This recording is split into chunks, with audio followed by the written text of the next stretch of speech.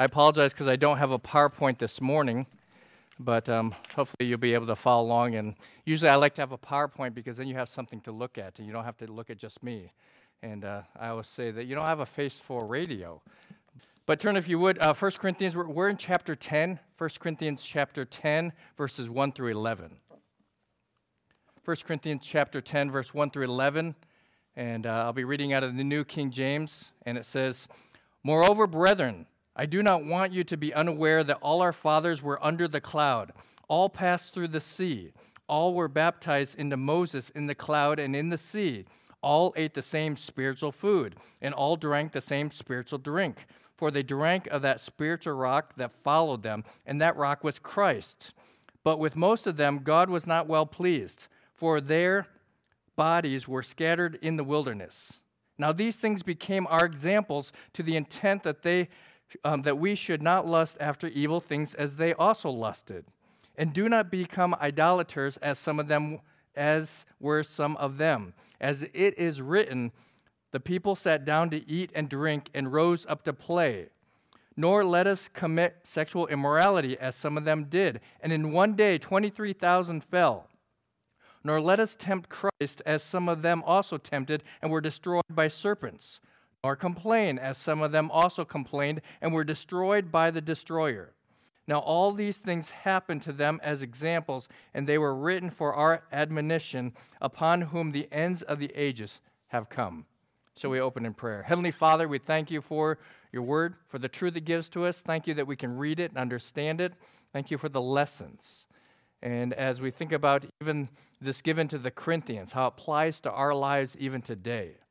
And I pray that you would help us to remember these truths, help us to apply them to our lives, and help us not to repeat the same mistakes that others have that have occurred in their lives. So we pray this all in Jesus' precious name. Amen. This morning, the title of the message is, "We Must Learn from the Past Examples of God's People." Pretty simple. We must learn from the past examples of God's people. If you think about your parents, if you grew up in a home with two parents, and sometimes they share their background or the lessons, because each parent, you've reached an age when you say, back when I was your age or back when I was young, you're like, oh no, I've arrived there. I've become my parents, right? But you usually speak some truth, nugget of truth, or share with them, okay, maybe something simple like, okay, if you have a wheelbarrow, you put all the weight in the front or the front wheel, not near the back. Or, a wagon, how you load things. If you grew up in a rural area, there are certain things. Early to bed, early to rise, does what? Makes a man healthy, wealthy, and wise. Right, it's a proverb. If in the evenings we're going through Proverbs, and sometimes we have Proverbs. But there are many of these sayings that people have, even young people. And sometimes we don't know why we do things. We just do things because our parents did them or others did them. There's a woman who had always, when she cooked a ham, she cut off the end and put it in the pan and baked it. And finally, someone, a guest had asked, well, why do you do that? Well, she goes, I don't know. My mother always did it. Well, she called her mom and said, hey, Mom, you know how when we cook a ham, you always cut off the end and then you bake it and, you put all of the honey and different flavors on. Why do you always cut off the end? She goes, well, I don't know. Let me call my mom. And so she calls her mom, 92-year-old woman, and says, Mom, why did we always cut off the end of the ham before we cooked it and did it? She goes, well, at that time, I only had a pan that was 9 inches, and it never fit in. So I always had to cut off that end, and so therefore it fit in there. But, things are passed, good things. Sometimes we don't know why it's passed on, but also sometimes mistakes. And so we're prone to repeat those mistakes if we're not aware of them. And Paul has been addressing in chapters 8 and 9 these issues of self-discipline. And now he draws upon the Old Testament example of the nation of Israel in the wilderness. And Moses, who led a people through the wilderness, and he was chosen by God. Yet the nation of Israel, these people, they were disobedient and rebellious in their hearts. And what occurs is that they died in the wilderness. But as we go through a few points, we have, first of all, in verses 1 and 2, we see the lesson is that followers of Christ must demonstrate obedience in their lives. followers of Christ must demonstrate obedience in their lives. It's an important lesson because believers have freedom to choose their personal path of how they live out their Christianity or live as a Christian, if you think about it. Especially in the U.S., you have freedoms on how you express or how you live out your life as a Christian. There's not only one correct way or one design method in how a Christian ought to live. You know, sometimes in churches, it's like, okay, you know, if you dress this way, if you sing the song, if you do this, if you go here, if you obey in every way, then you are a Christian or you look like a Christian. But biblically speaking, as we see here these truths, it's important to understand that you are to follow Christ, an example of that. And in verse 1, it says, "Moreover, brethren, I do not want you to be unaware that all our fathers were under the cloud and passed through the sea. All were baptized into Moses in the cloud and in the sea." And here, if you think about it, Paul is speaking to mostly Gentile believers. So fathers here is not, as far as genetically, they weren't mostly Jewish. This is Gentile believers. And understanding is, why does he say our fathers? And I believe that Paul is referring to this, if you will, spiritual parenthood. His emphasis is upon their faith and obedience in trusting after God. And it says, baptized into Moses, literally identified with the faith of Moses. If you hold your spot and go to Hebrews 11:29. Hebrews 11:29. Here in chapter 11, and especially starting in verse 23, it talks about the faith of Moses. We call chapter 11 the Hall of Heroes, or those who demonstrated great faith. But in Hebrews 11:29, it says they crossed the Red Sea. And by faith, they passed through the Red Sea as by dry land, whereas the Egyptians attempted to do so were drowned. Here, by their obedience, and I can't imagine, thinking about when you're confronted with an army behind you and you're at the sea, and then all of a sudden it raises up and says, okay, go through. You know, it doesn't tell us who was the first one. Maybe you're like that pioneer spirit, you know, you're like, hey, you know, I'll do anything. I'll go through. But here, Moses is with his staff, you know, and guess what? You know, holding it back. And we see the pictures of it. Maybe, I think it was, what was it, Ben-Hur? You know, you go back and has the stories of different ones in the Old Testament, or Moses. Charlton Heston, this is really dating me. But anyway, going back, some of you who know Charlton Heston in the movies and says, oh yeah, I think he's the one who played Moses, and you have those videography and going through, crossing the Red Sea. I saw old movies. My parents like to watch old movies. But as we picture that, going through, it requires faith. You know, you have waters on both sides. It's even, as you ever have tried to cross a stream or a river, you're aware of, okay, at any moment, you know, the current could take you down. But as you're passing through, looking at high water on both sides, you know, God stopped that. It requires a level of faith, but it wasn't just someone chose to do that. Here, God tells Moses, have the nation pass through these waters. And so, they do so and obey.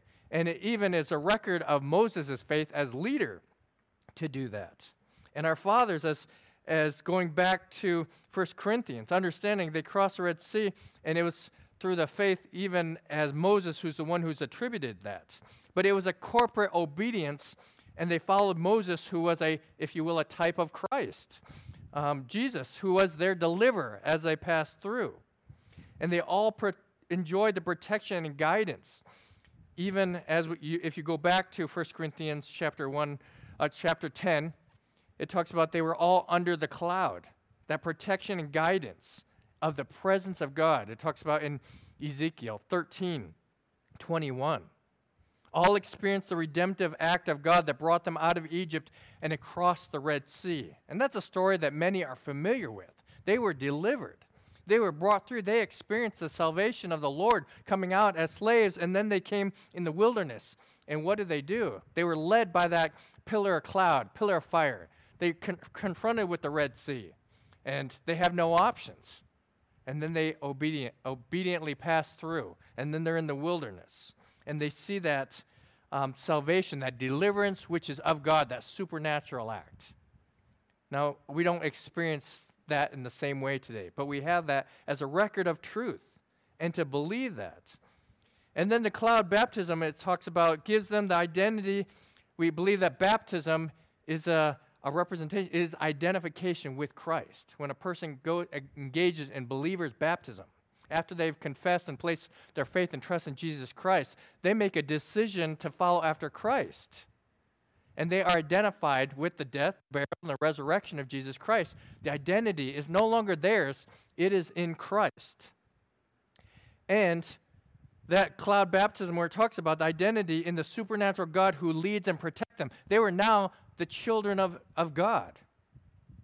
Even as we think about Hebrews, as it talks about for Abraham, the first time, that is his chosen name for them. And the Red Sea baptism gave them their identification that they're no longer slaves, but recipients of God's grace, favor, and deliverance.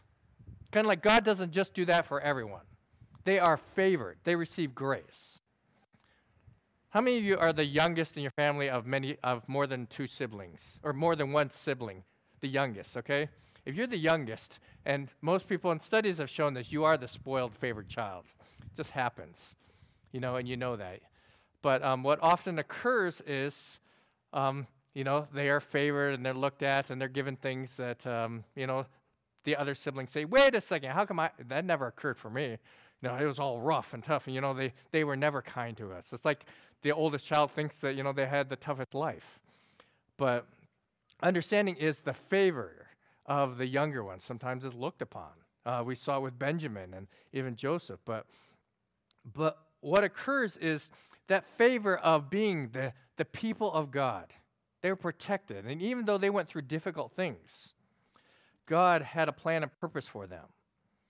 And it's important to understand that identification with them, because there's some people who reject identification with God, but identification with Christ. And that's why water baptism.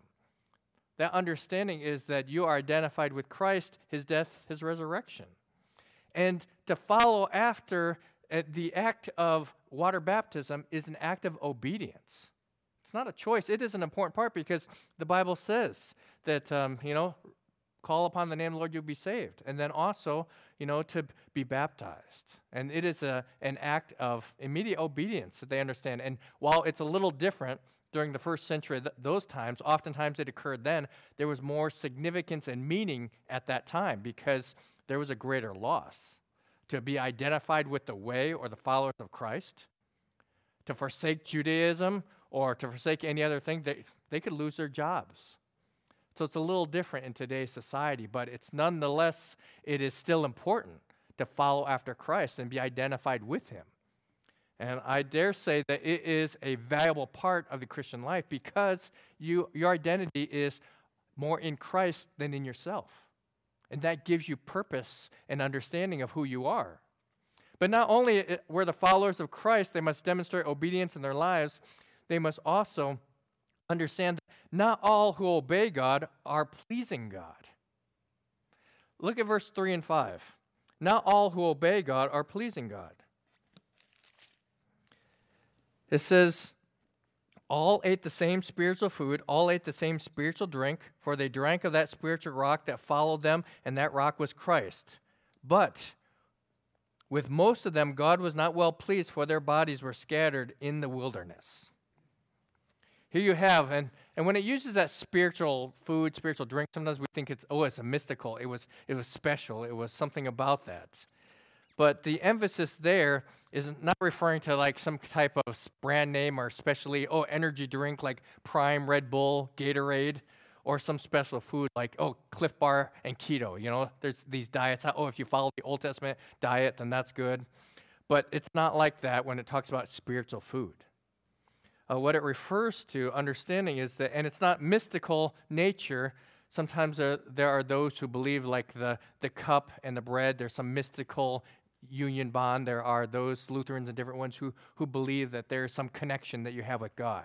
It does not give you any grace. It is seen as more of in remembrance of me that the Bible talks about.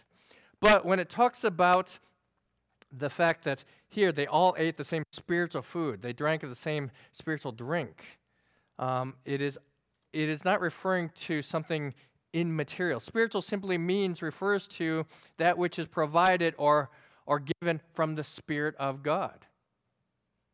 You know, if you hold your, in 1 Corinthians 2, 13 to 14, keeping in the same book for context, if we go back to chapter 2, verse 13 and 14,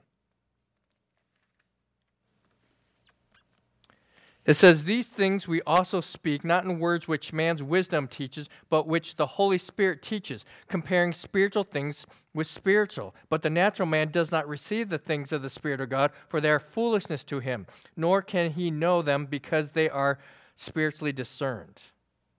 And understanding is that which is from God and of God, and those who are spiritual people have the Spirit of God within them. At the moment of salvation, there's the indwelling of the Holy Spirit when a person places their faith and trust in Christ. And to be able to have that discernment. But not all who obey God are pleasing God. And just because you take part in spiritual food and drink, it does not make you spiritual. Just because, as even we heard in the testimony, you're born in a Christian family or go to a church or behave like a Christian, it does not make you a spiritual person.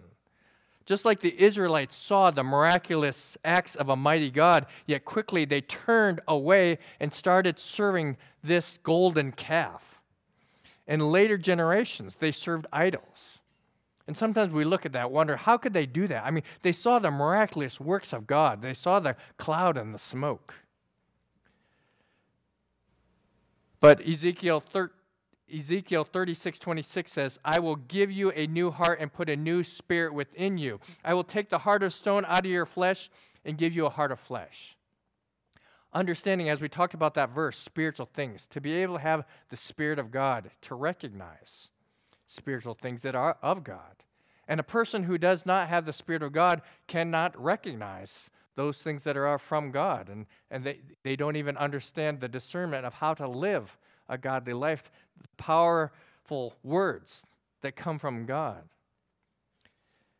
And if you think about it, sadly, even a heart transplant from a 21-year-old will not make a 65-year-old person young again. It cannot reverse the negative effects of poor genes, years of smoking, and hard living.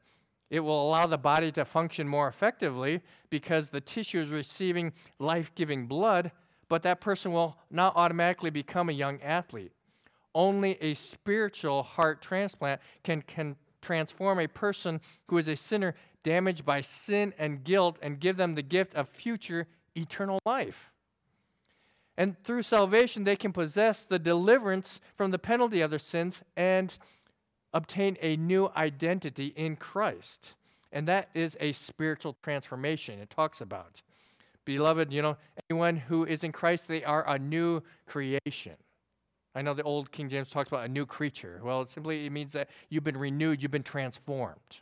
It always gives that picture of a butterfly, You have the chrysalis and breaking free, and all of a sudden that caterpillar becomes something very different, a butterfly. And as a Christian, old things have passed away. Behold, all things have become new, different. You have a different destination. You have different motivations. And you understand that your life is no longer identified in the person that you were or the sin, or you are not connected with all that has been done in the past. That is the beautiful thing about being a child of God, is that He remembers your sin. He doesn't hold them against you. And you possess a new future because of what Jesus Christ has done for you. And you have a new relationship because part of it is you have a new destination. You're no longer living for self. You are headed a different direction. And those others who are trying to please themselves, in the example that they give, the Israelites, they were still thinking of life in the past. And they weren't trying to, while they were going along through the motions. They were obedient, if you will, but we see that there were other heart issues that they had. And so just because they were obeying doesn't mean that they were pleasing God. And we see that in the next point is number 3, our heart's motivations are as important as our actions. Our heart's motivations are as important as our actions. Verse 6 through 11, it says, "Now these things became our examples to the intent that we should not lust after evil things as they also lusted, and do not become idolaters as were some of them. As it is written, the people sat down to eat and drink and rose up to play. Nor let us commit sexual immorality, as some of them did. And in one day 23,000 fell, nor let us tempt Christ, as some of them also tempted, and were destroyed by the serpents, nor complain, as some of them also complained and were destroyed by the destroyer. As we look at what occurs, people have permitted themselves to give in to their selfish cravings and sinful lusts. James 1, 13 and 15, it says, let me just read that for you. James 1, 13 and 15.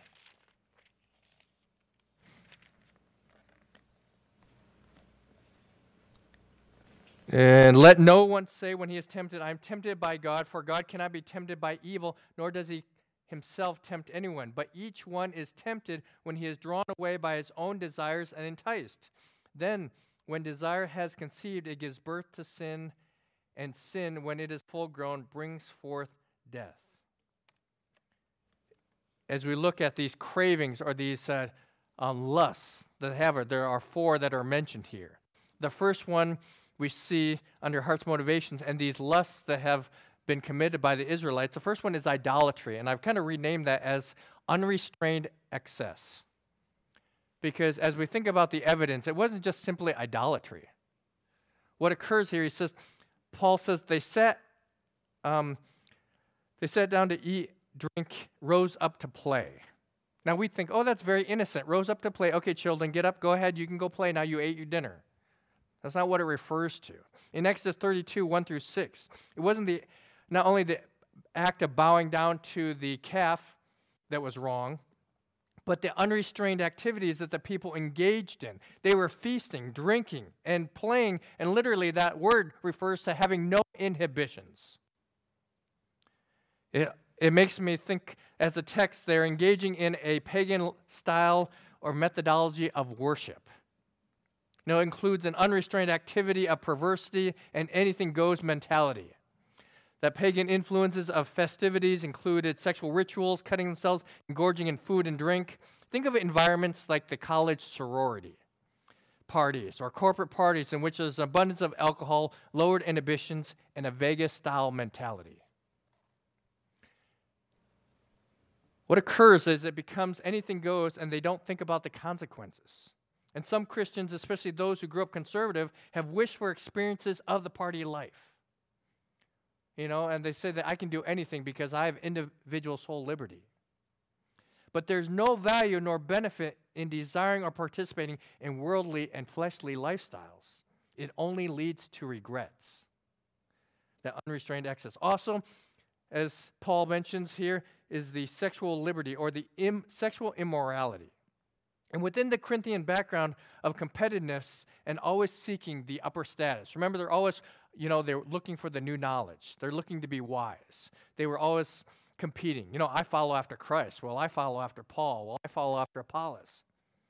There was just that mentality within the church. And there was an arrogance. And our present society is also known for pushing no limitations in sexual boundaries or activities, regardless of age or background. However, there are consequences for our sinful actions.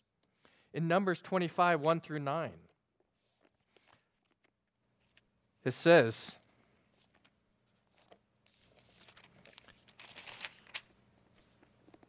And Israel remained in the acacia grove, and the people began to commit harlotry with the women of Moab. They invited the people to the sacrifices of their gods, and the people ate and bowed down to their gods.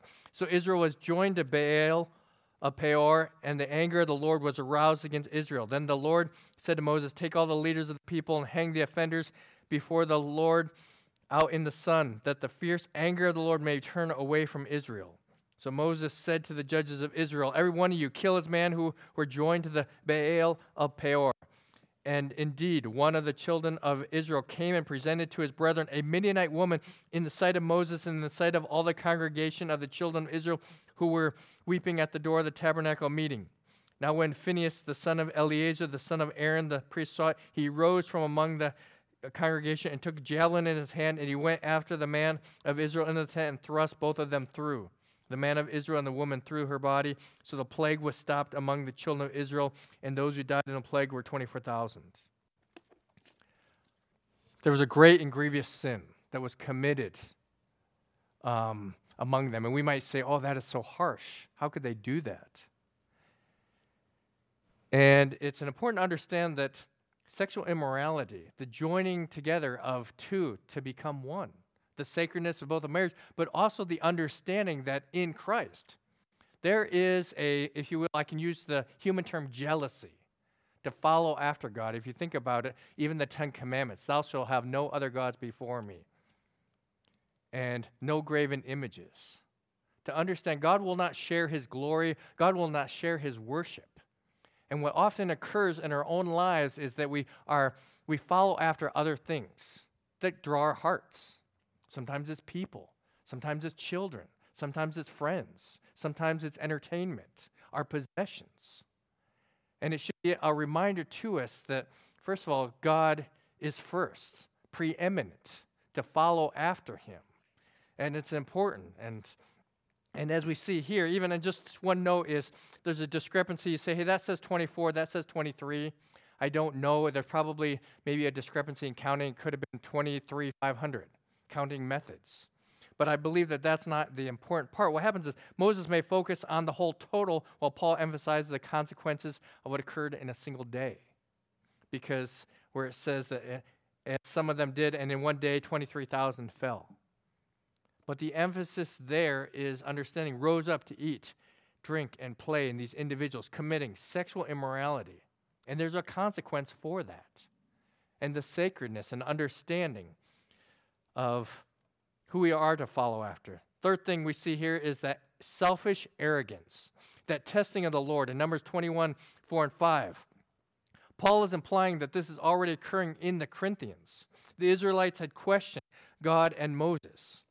And in Numbers 21, 4 and 5, just to read that quick, Numbers 21, 4 and 5, it states, when they had journeyed from Mount Or by the way of the Red Sea to go around the land of Edom, and the soul of the people became very discouraged on the way, and the people spoke against God and against Moses. Why have you brought us out of Egypt to die in the wilderness? For there is no food and no water, and our soul loathes this worthless bread. Testing the Lord. And here the testing is the complaining directly to God. They were questioning his plan, his purpose. They're questioning his leadership. They put God to the test by making demands upon God and were impatient with his plan and selfishly wanted something different. Oh, we have to eat this bread. While it provides for us, we're tired of it. Now, that's hard because in the U.S. we like variety. We do like variety. If you had to eat just beans and rice or potatoes all the time, you'd be like, man, I'm bored of it. I would get bored of it. Manna, what is it? But what they did is they went directly to God and they questioned him. And what occurred is they spoke against God and his leadership and tried to manipulate God by questioning his plan and provision for them. They had seen God answer their conditional prayer by defeating the Canaanites earlier in chapter 20 of how God had provided miraculously for them. And conditional was, God, if you deliver them into our hands, we will burn and destroy all these cities. And guess what? God did this. And now all of a sudden, they commit these atrocities. And selfishly, the problem we see here is that they had seen God answer that conditional prayer. And this wasn't just because believers that have questions about God's plan for their lives. There's nothing wrong. Sometimes we say, God, why is this occurring? It wasn't just questioning God's plan for their lives, but this was a direct, if you will, a confrontation of questioning who God is, and the consequences of the Israelites were swift and deserved. Paul also reminds the Corinthians in chapter 1:19 that God will destroy the wisdom of the wise because of being proud and haughty. And that is where it is their heart's motivation, is that they were proud in themselves, thinking that they knew better than God. So positionally, in their arrogance, and by testing the Lord. And then we see also, which is very almost similar, is the complaining. In the complaining, the testing we see what is taking place. They're questioning God and Moses. But the complaining, this is not referring to like petty complaints. Man, I'll be honest, I like to complain sometimes in my household. Someone leaves the door open. It's like, okay, who takes the last roll of toilet paper? Why don't you replace it? Or why don't you do this? It's just like, don't other people live here and care about, here's a little piece of trash on the floor. Pick it up. Just little things. Okay, I'm a little OC about certain things, I'll be honest. But what often happens as we think about life, we complain about things. The book of Psalms, there is a lot of crying out to the Lord. Now, I used to think that complaining was wrong. Well, it can be. But when we cry out to God, because all of us, humanly speaking, we're complainers. We just complain about different things. I was complaining about, how did the Diamondbacks allow the Texas Rangers to win in that game when they're up by 2? I was a little more hopeful last night when they had more points. But, I was complaining because I was with someone, and this one couple were in a restaurant, and they had all Texas Rangers clothing on. I was like, oh, man, sure, wear it when they win. Let's see you wear it when they lose. But we can always pick something to complain about. But here, the complaining that Paul talks about in 1 Corinthians is expressed. If you look at chapter 10, it says, nor complain as some of them complained and were destroyed by their destroyer. This isn't just complaining like, oh, the food tastes bad. What they were doing is they were complaining by misrepresenting God and his actions toward his people. They quickly forgot what they had come out of and viewed their hardships as too heavy of burdens and trials, and that God was not going to fulfill his plan but leave them to die in the wilderness. See, their theological understanding of God was beyond flawed, and constant complaining undermined the past and present truths of a covenant-keeping God. When God says that he's going to do something, he's going to do it. He will fulfill it. Now, that doesn't give you an excuse in your relationship. Like, for example, sometimes husbands and wives. There's a wife who went to her husband and said, honey, how come you don't say you love me? And the husband said, well, didn't I say that I loved you when we got married? If anything changes, I'll let you know. Sometimes they need to hear things over again and again. But here, the theological covenant-keeping God, they were questioning, they were complaining to God, and when we can look back and fault Israel for their sinful errors in the face of tremendous, miraculous. What often happens, humanly speaking, is that we complain and quickly doubt God's goodness and question God when we're faced with difficult circumstances. Think about how quickly we can turn from God. We can be, all right, praise the Lord. God answered this prayer. He gave me, he answered prayer, gave me positive things, and then something else happens and like, oh no, flat tire. Oh God, don't you love me? Come on, what happened? A flat tire, I'm going to miss everything, and I really want to do this. We're selfish people. But we need to understand that God is a covenant-keeping God. He is going to keep his word. He doesn't change. God is a saint, and that is a blessing because we change all the time. Think about how our relationships has changed. In our life, you started out as a little baby, can't do anything, and your parents love you, even though all you do is poop, pee, cry. You can't do anything. You're helpless. And then you grow up, and then you start messing up the house, and then, you go to school, become an adult, and pretty soon, the cycle of life, then you're taking care of your parents.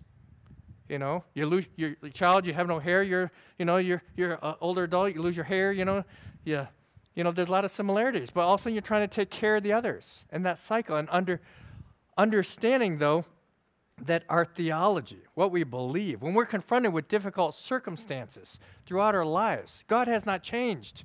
We're the ones who change. And sometimes we have to remember that God was faithful in this situation, God is faithful in this situation, and he will be faithful in a future situation. But so quickly we look at our circumstances. We look at other people who often aren't the best example. And it's important for us to remember that our theology, our true beliefs, to determine our actions all the time. See, while we can mourn, cry, feel emotionally pained and hurt, we must not allow our minds to believe that God is unfair or unloving. God, who delivered these individuals in the Old Testament, he always kept a remnant. They were in exile. The nation of Israel went to exile. Guess what? He brought them back. And he continues to preserve. And even as we look at present day, I mean, if I were an Israeli and thinking about what is going on with all the Palestinian conflict and looking at that, but we know that in the end, guess what? God's truths are permanent and what will occur someday. But looking as an outsider, because I obviously am not Jewish or Hebrew in background, as the Bible talks about Gentile, or the Old Testament barbarian. Probably my wife thinks I'm barbarian, but what occurs is that generic term for someone who is not a Jewish. It is important for us to remember that God's promises are still given to the nation, that were given to the nation of Israel. Guess what? The truths and promises that are given to believers, that someday we will be with him, and that he will not forsake his promises. And our biblical doctrines must be cemented in our hearts and lives, and that will be our stable foundation in the storms of life. I'll be honest, while I would never want to go through COVID again, it really caused people to stand up and say, what do I believe? And I think even in the future, there will be a time coming where we're going to have to find out what do we believe and why, when maybe the government takes away some of our spiritual liberties and freedom. In other countries, in Russia and China, where there has been severe persecution, they've had this centuries, if you will, even of being persecuted for their faith. Here in our country, we haven't had that. And I would encourage you to, while we have those freedoms, to use those freedoms, share with others, get to know others, and to live out those truths that we believe. And when things are difficult, when we mess up, just admit it and, cry out to God, say, I'm sorry, and move on. When things go well, it's a testimony of Christ living in our lives. When we go through a hardship and we, in human terms, successfully come through, and don't fall by the wayside, we can thank God and praise him that we were given the strength. And God is faithful, and he will always be faithful to us. And even as next week as it comes about, that famous verse, let no temptation taken but such is common to man, but with the temptation permit and allow a way that you may be able to bear it. And we'll see that in a little bit. But here, that misrepresentation, don't misrepresent God. Because I'll be honest, there's a lot of churches, a lot of Christians who call themselves Christians who misrepresent God. You hear it on Christian radio all the time, thank the Lord. God always answers our prayers in the positive. But we always say, oh yeah, we want God to answer our prayers based upon our own desires. All things work together for good. Not for the good of Wayne, but for the good of God. And it's important that we understand that what he sees as good, we have to call good too, even if it hurts, even if it isn't good in our own life. Sometimes we think, oh, why does that person have cancer, illness, sickness? Why have they died? That's not fair, God. You've taken them away from me. Maybe they were a spiritual leader. Maybe they were someone who helped you. And we think, is God still good? God is good all the time. And that's hard to say because there's times where we don't feel very happy or emotional. We're emotional beings. So that's why it's important as we look at this passage, the complaining. Don't test the Lord. Sexual immorality, the unrestrained excess. If God is the priority in your life, we talk about New Testament, the preeminence of Christ, as Paul talks about in other passages. And those biblical doctrines must be cemented in our mind. That's why we want you to understand, what does the Bible say? Because these facts, these truths will hold you when you're going through the storms of life, when everything around you is crashing, when you think, I can't do anything. Even as it talks about in Romans 8, talking about praying, when the Holy Spirit makes intercessions when we can't pray. There's times maybe when you're in so much pain or so mentally distraught that you're like, I can't even communicate, God, help me. The Holy Spirit intercedes on our behalf. And it's important as we look at this. In this, the heart's motivation is as important as our actions. And in conclusion, as we look at just in chapter, verse 11, which kind of repeats from verse 1. Let me just read it again. In chapter 10, verse 1, it says, Moreover, brother, I do not want you to be unaware that all our fathers were under the cloud, all passed through the sea. And it goes down, in verse 11 it says, Now all these things happened to them as examples, and they were written for our admonition, upon whom the ends of the ages have come. As you continue to face difficulty, and Paul knew that they were going to face difficulty and trial, especially with the government, the Romans, with even dealing with all of it was paganism and some of the other religions. But humanly speaking, these were written as an example also to us and a warning. We need to pay attention, be careful not to repeat or duplicate the mistakes of those in the past. And what I appreciate about the Bible is that the Bible shows the mistakes of those individuals as a lesson, but also those who were faithful. And as we think about Daniel, Job, those were stalwarts as we think about even Moses, the meekness to deal with all those people. I know I wouldn't have been sane trying to lead all those people. But we learn about their mistakes, but we learn about the benefits. But here, Paul says, don't be like those who died. Be aware, because those individuals were getting close, and some of them were acting in the same manners. And our feelings and emotions must never be placed as a greater authority of measuring God's actions. So just remember that this morning. Our feelings and emotions must never be placed as a greater authority of measuring God's actions or who God is. And that's what I'll close with. Just remember. So hold fast to the truths that you learn about God. That's why theology, who God is. It's not just some cold truths. It's about a personal God who you can know on a personal level. That same God who created the universe, the same God who parted the Red Sea, is the same God who sent Jesus Christ, and for us to be able to benefit by seeing his humanity. And for us, what happens is we needed that because, first of all, to understand the death, the burial, the resurrection of Christ. That sacrificial love, we don't understand that. But through his plan to be able to possess eternal life, a sinful people can have a personal relationship with the holy God. That is inexplainable to me because we are sinful. And guess what? We still commit sins, but yet God still loves us. God cares about us. And someday, because of what Jesus Christ did, we will have a home in heaven. So let me encourage you this morning. Keep moving on. Keep growing. Keep learning about who God is. Because he is knowable. It's not just like, oh, I can't know God. You can know him. You can trust him. He has a plan and purpose for your life. And someday he will call us home, whether it be through death or through rapture, where they talk about be taken off this earth. But remember that God is faithful. He will keep his promises. And be aware, because there are those who haven't been faithful, haven't followed after Christ. Don't be like those. Don't pay attention to them. There's some who say, well, I'm a Christian, and they've fallen by the side, just like those in the wilderness. But they follow them in their actions, but not their heart. Hopefully, we will follow and be faithful and follow Christ with our hearts completely. Shall we pray?